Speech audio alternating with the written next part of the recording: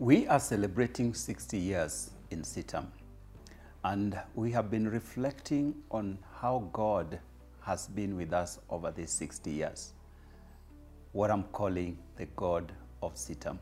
Of course, God is for all of us, it's not just for CITAM. But just looking at how God has served us or helped us over these years, there are great lessons that we can learn. And this is what I want to share with you today, God the Master Planner. My name is David Oginde and welcome to CITAM Church Online.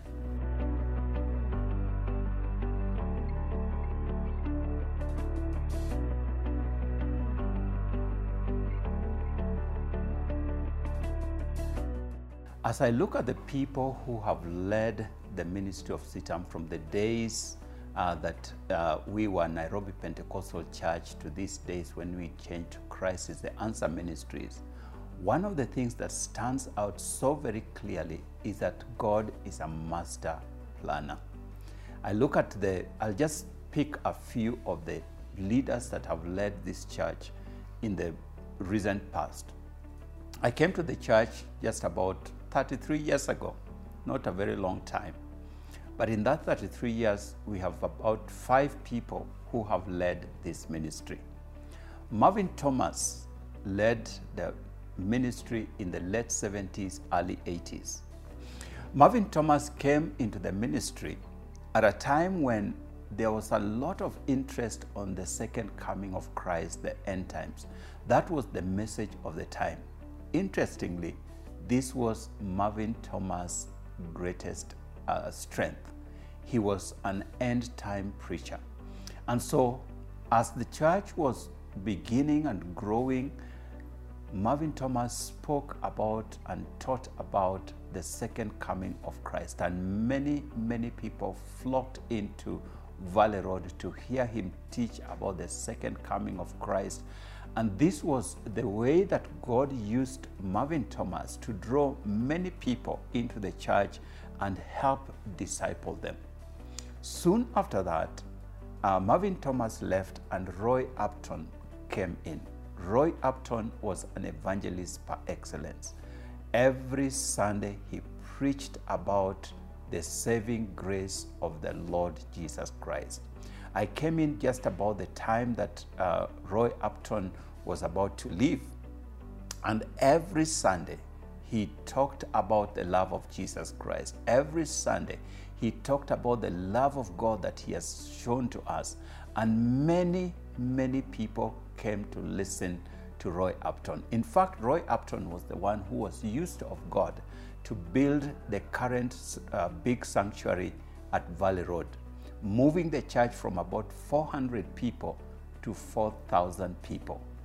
An amazing growth that came through the ministry of this great evangelist. At the time, even the president was attending the church almost on a regular basis because of the powerful word that he preached. I compare Roy Upton in his preaching to Billy Graham. Billy Graham preached simple messages, straight to the word and straight to the point. That was Roy Upton. Every Sunday, the Bible says, and people came and received Christ, turned their lives to Christ, and this church grew and grew and grew. But it is true that the teaching and the preaching of God's word is not all that people want to hear. People also want to hear how God relates to them in different ways. That was not Roy Upton's strength. He was an evangelist. Then God brings Dennis White. Dennis White was a teacher, and he taught the word of God. He helped people to have faith. He helped people on how to relate with God in a daily practical ways, covered every area and every aspect of life. And Dennis White was a great and powerful teacher of the word of God. And people got grounded in the word of God. And then Dennis White served for about 10 years and he handed over the work to Bishop Adoyo. Bishop Adoyo became the first leader of Christ is the Answer Ministries, Nairobi Pentecostal Church. Adoyo was gifted in bringing people in, building teams and helping people to get into ministry, expanding the work of God in different parts of the country. And people just started coming in. Those people who were sitting in the pews and doing nothing Sunday after Sunday got a place for ministry, got engaged in work, and got engaged in doing different kinds of things. And the church became so vibrant under the leadership of our Bishop Boniface Adoyo. And I'll pause there for a moment, because when I look at that journey, which was not planned by any man, but by God himself, it tells me that God is a master planner. He knew what was necessary at every point. He knew what the kind of person who should come in to lead this church at every point. And each one of them built on the strength of the previous person and took the ministry to the next level. And I look at this and I look at my own life, and I realize that it is exactly the same way that God has led me in one way to another. And I've seen lives of people go in the same way. And I want to tell you, as an individual person, that when you put your life in the hands of God, God knows how to guide it. He knows where you are right now. He knows where you need to be the next day. He knows where you ought to be 10 years' time. He knows where you are going to be 20 years' time. And He knows even the eternity where you are going to be. It means, therefore, if we surrender our lives to God, God has a master plan. And that master plan is for good. The Bible says in Jeremiah 29 verse 11, I know the plans I have for you. And those plans are not for evil, but they are for good, to give you a future and a hope. This means that if we put our lives in the hands of God, we do not have to worry about tomorrow, like Jesus said. You don't have to worry about tomorrow. You just relate with God, do that which you know how to do, and relax knowing that the master planner actually has a master plan for you. He knows where He's taking you. You do not have to be anxious. Some of us are so anxious that we cannot live our lives today because we are worried about tomorrow. Jesus said, don't worry about tomorrow.